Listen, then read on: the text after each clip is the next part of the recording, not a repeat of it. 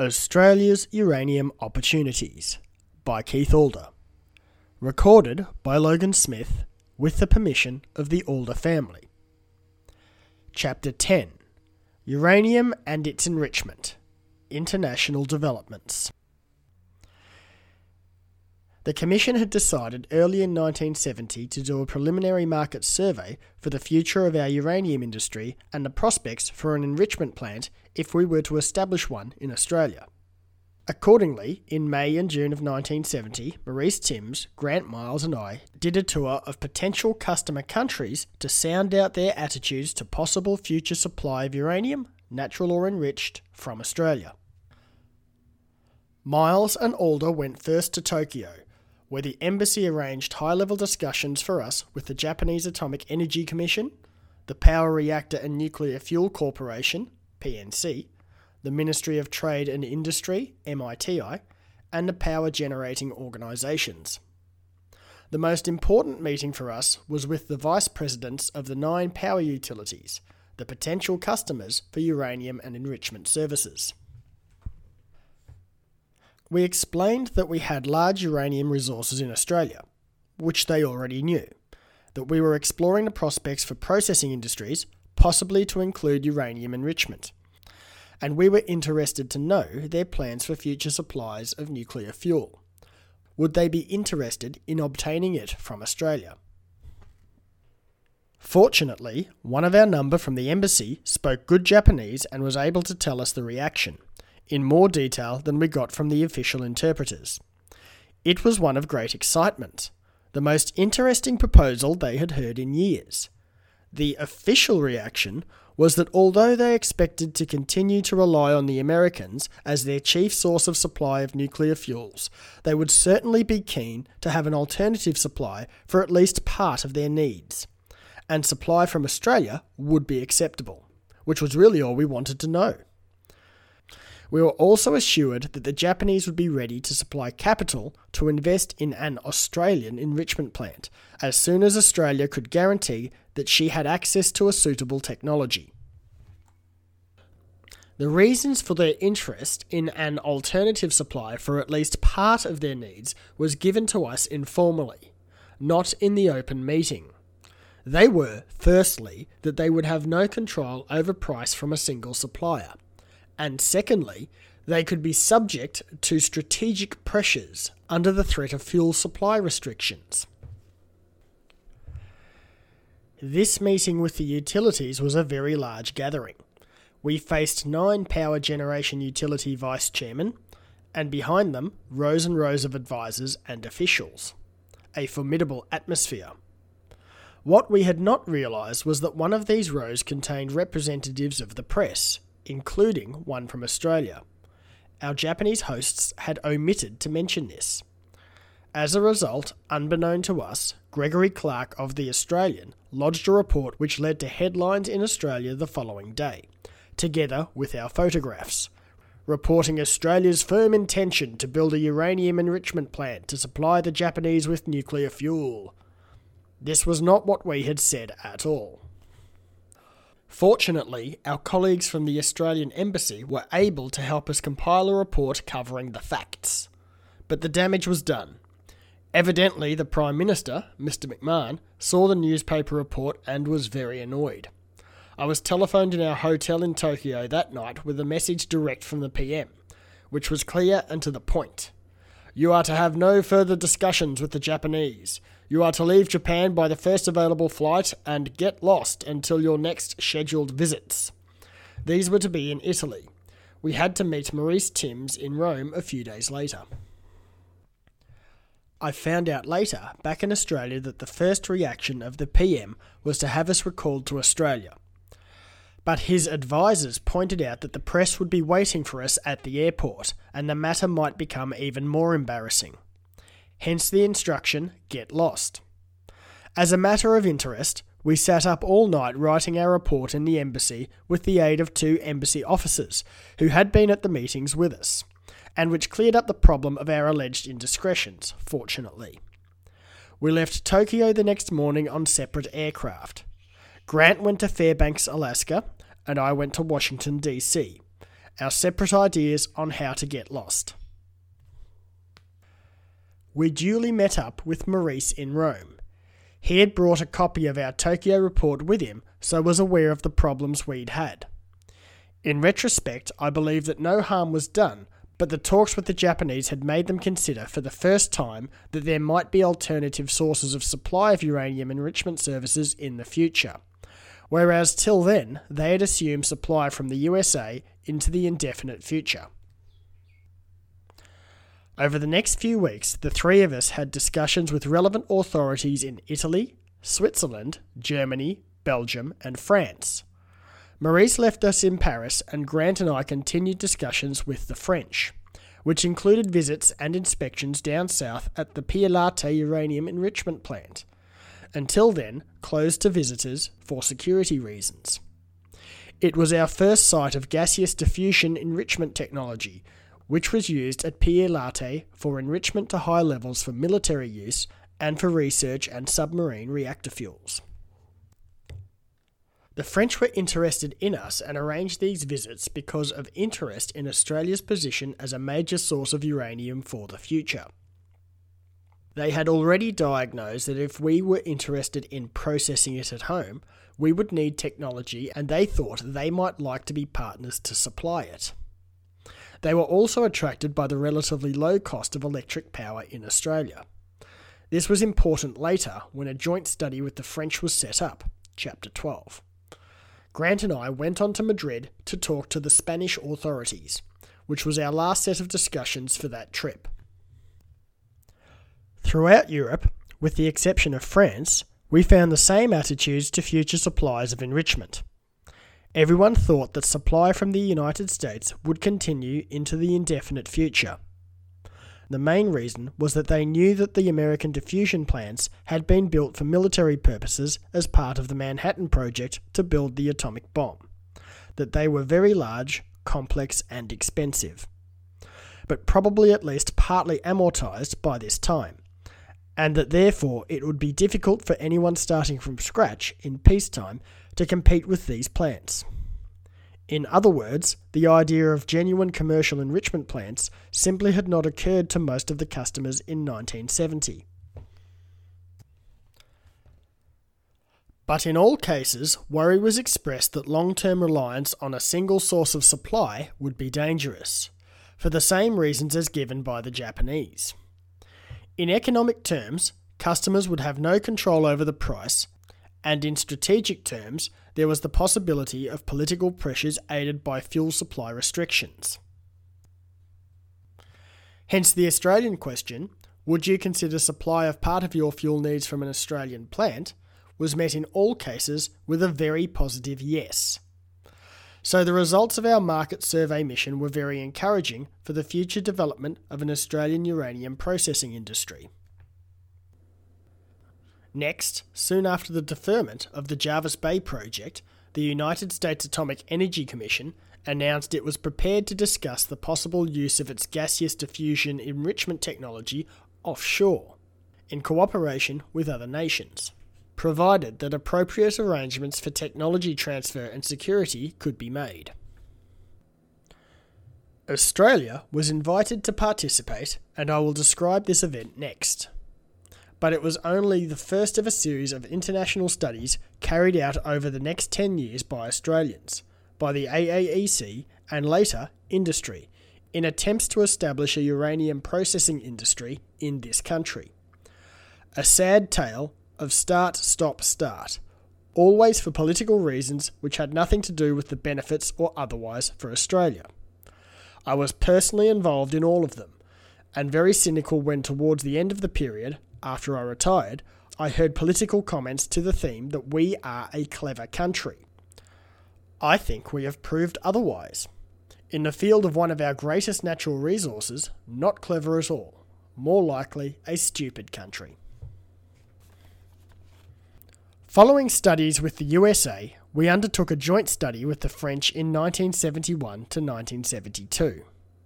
This was very successful as far as it went, and if it had not been terminated by political changes, would have led to a major plant being built in Australia.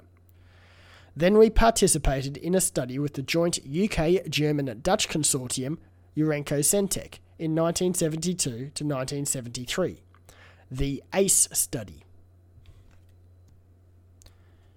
This was followed by a joint study with the Japanese in 1976 to 1977, set up initially by the Labour Government Minister Mr. R.F.X. Connor in 1974, and to be done under the control of his department, but not started until after the dismissal of that government. Subsequently, the existence of the agreement with the Japanese to do the study appeared to be embarrassing to the new minister, who did not want his department involved in it at all. So the AAEC was instructed to do the study. After that, there were studies by Australian industry on the prospects for manufacture of uranium hexafluoride, the gaseous compound which is the feed material for enrichment plants, and then a major study in which I was a consultant by the Uranium Enrichment Group of Australia, UEGA.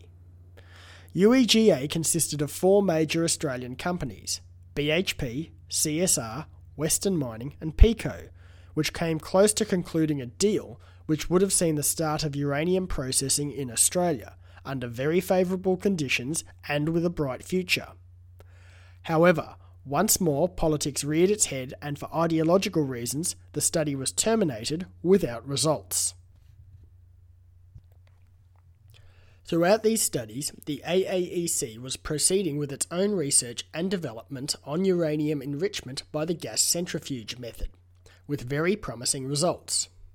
During the latter part of this period of international studies, the Commission's expertise was invaluable to the Australian companies participating in what was to be the ultimate study, to lead to the establishment of a major plant in Australia. The knowledge and experience produced by this research program added considerably to the Australian bargaining position to ensure a good deal for us. But guess what? After almost 20 years of expenditure and effort, and with technological success achieved, the project was assessed in the light of government policies regarding the uranium industry, and closed down. Partway through this sad and sorry tale, the Atomic Energy Commission went through government-controlled debacles in 2 other areas of uranium policy. Firstly, in uranium prospecting and exploration, secondly, in ownership of uranium mining. In both of these, it was acting entirely on government instructions and carrying them out efficiently. But again, policy was changed partway through the operation. I wonder how anyone can possibly conclude that the Commission lost its way. I think it should be congratulated in retrospect for maintaining its enthusiasm and even its sanity in the face of the changes in policy and the direction forced upon it by its political masters. However, let us look in more detail at the details of the activities of the AAEC in uranium matters, and how they were influenced by changing government policies. End of Chapter 10. Australia's Uranium Opportunities by Keith Alder. Recorded by Logan Smith with the permission of the Alder family. Chapter 11. The Washington Talks on Uranium Enrichment. The conditions of tendering for the Jervis Bay project had required all tenderers to provide details on how a nuclear station they proposed could be fuelled through indigenous resources, requiring uranium enrichment in Australia if the reactor used enriched fuel. During the final tender assessment period, the question arose in connection with the tender from Westinghouse, and officials of the United States Atomic Energy Commission, USAEC, indicated to us that they were now considering the possible use of American gaseous diffusion enrichment technology for offshore plants, as they put it, and that Australia could be considered as a possible site for such a plant.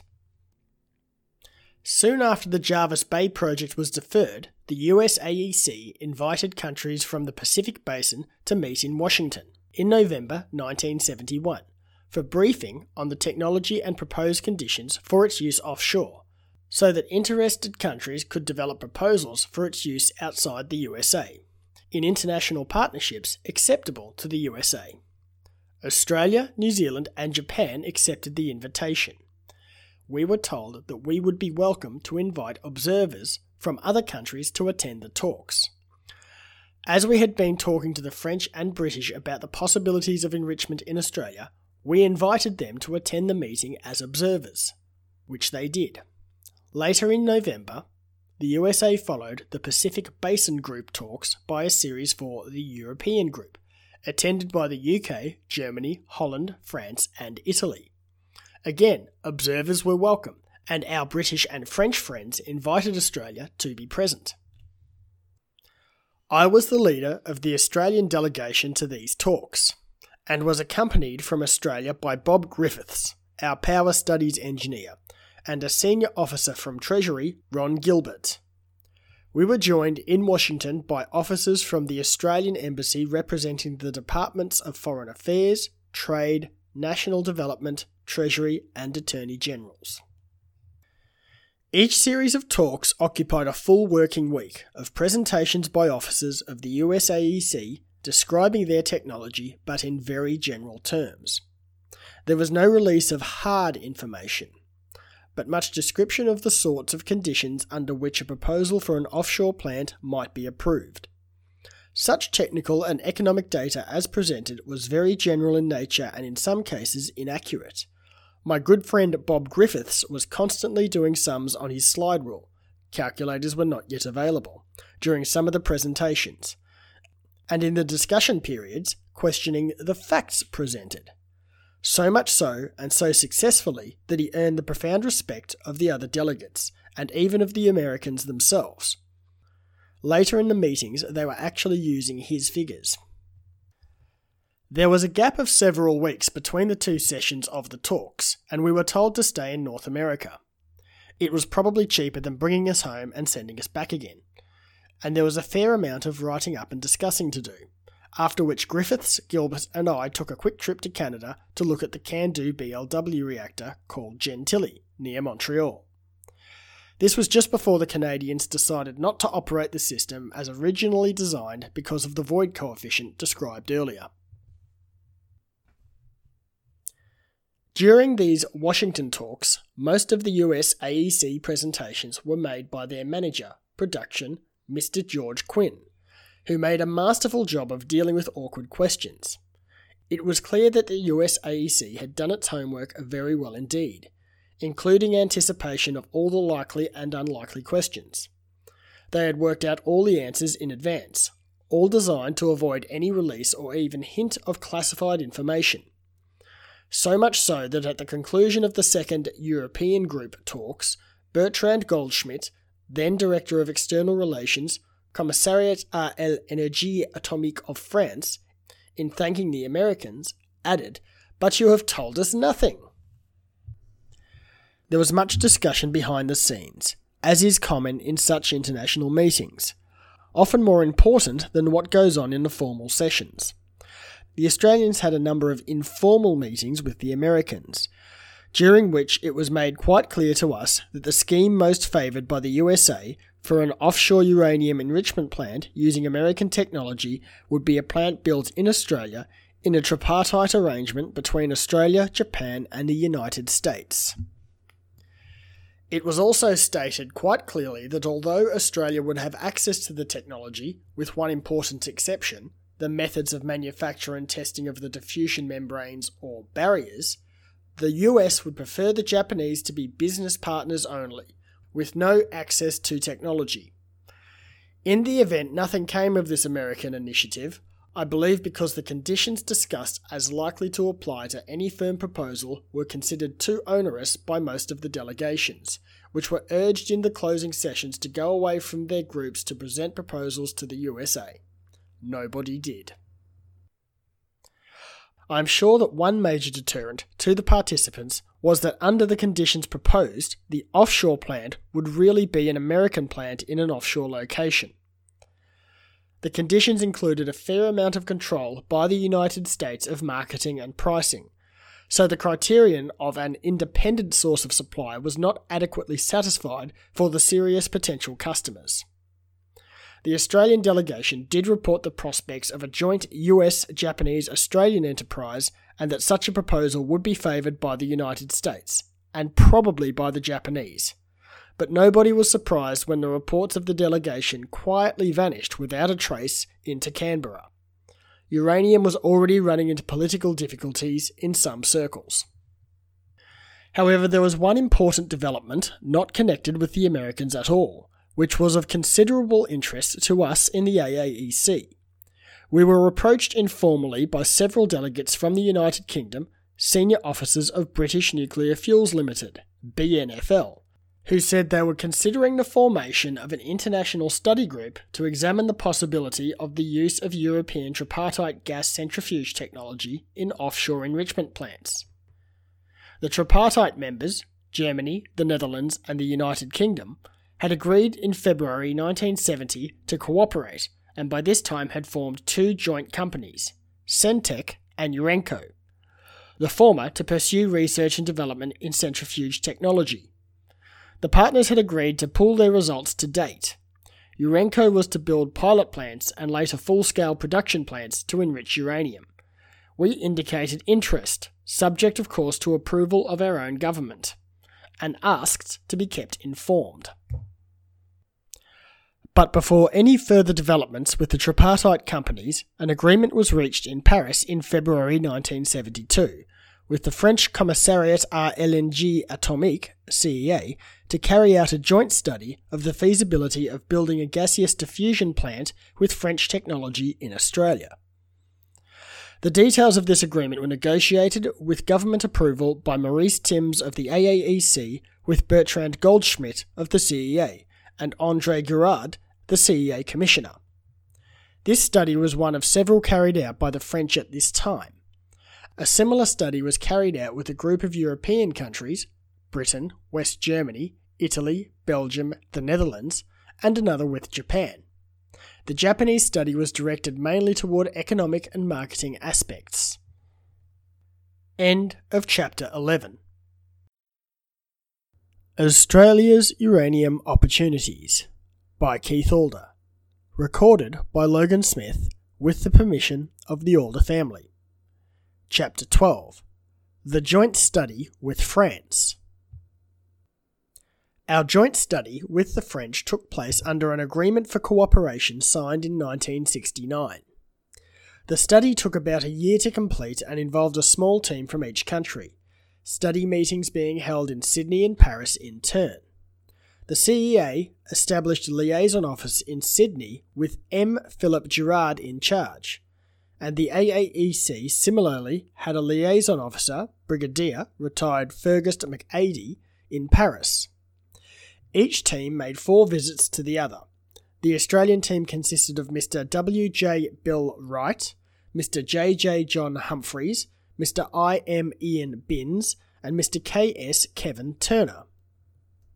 I went to Paris with the team for the start of the study and recall being told by the Commissioner, André Guérard, later to be Minister for Defence, that in his view there was no need to do the study at all, because he said, with your power costs and our technology, we can beat the Americans in the marketplace.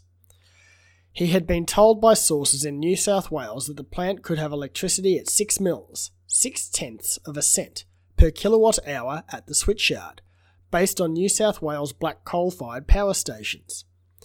And the Western Australians were promising power at only 4 mils in the Pilbara region, burning natural gas in the boilers. Both states were keen to have the industry. So was South Australia. Gaseous diffusion plants are heavy users of electrical power, and these seem to be the best prospects in Australia. There was interest too in Queensland with its black coal resources, but sites in or near the Hunter Valley of New South Wales, or in the far northwest of Western Australia, seemed the most promising. The results of the study confirmed Guérard's predictions. It seemed that the plant would have an excellent commercial future. I went to Paris in November 1972 for the wind-up of the study, and he said, "I told you so." But on the 2nd December 1972, Australia had a change of federal government. The report on the French study was never completed, as the new Labour government did not want to have anything to do with it. The French were unpopular with the Labour Party because of their nuclear weapons policies, and particularly their nuclear weapons tests in the Pacific.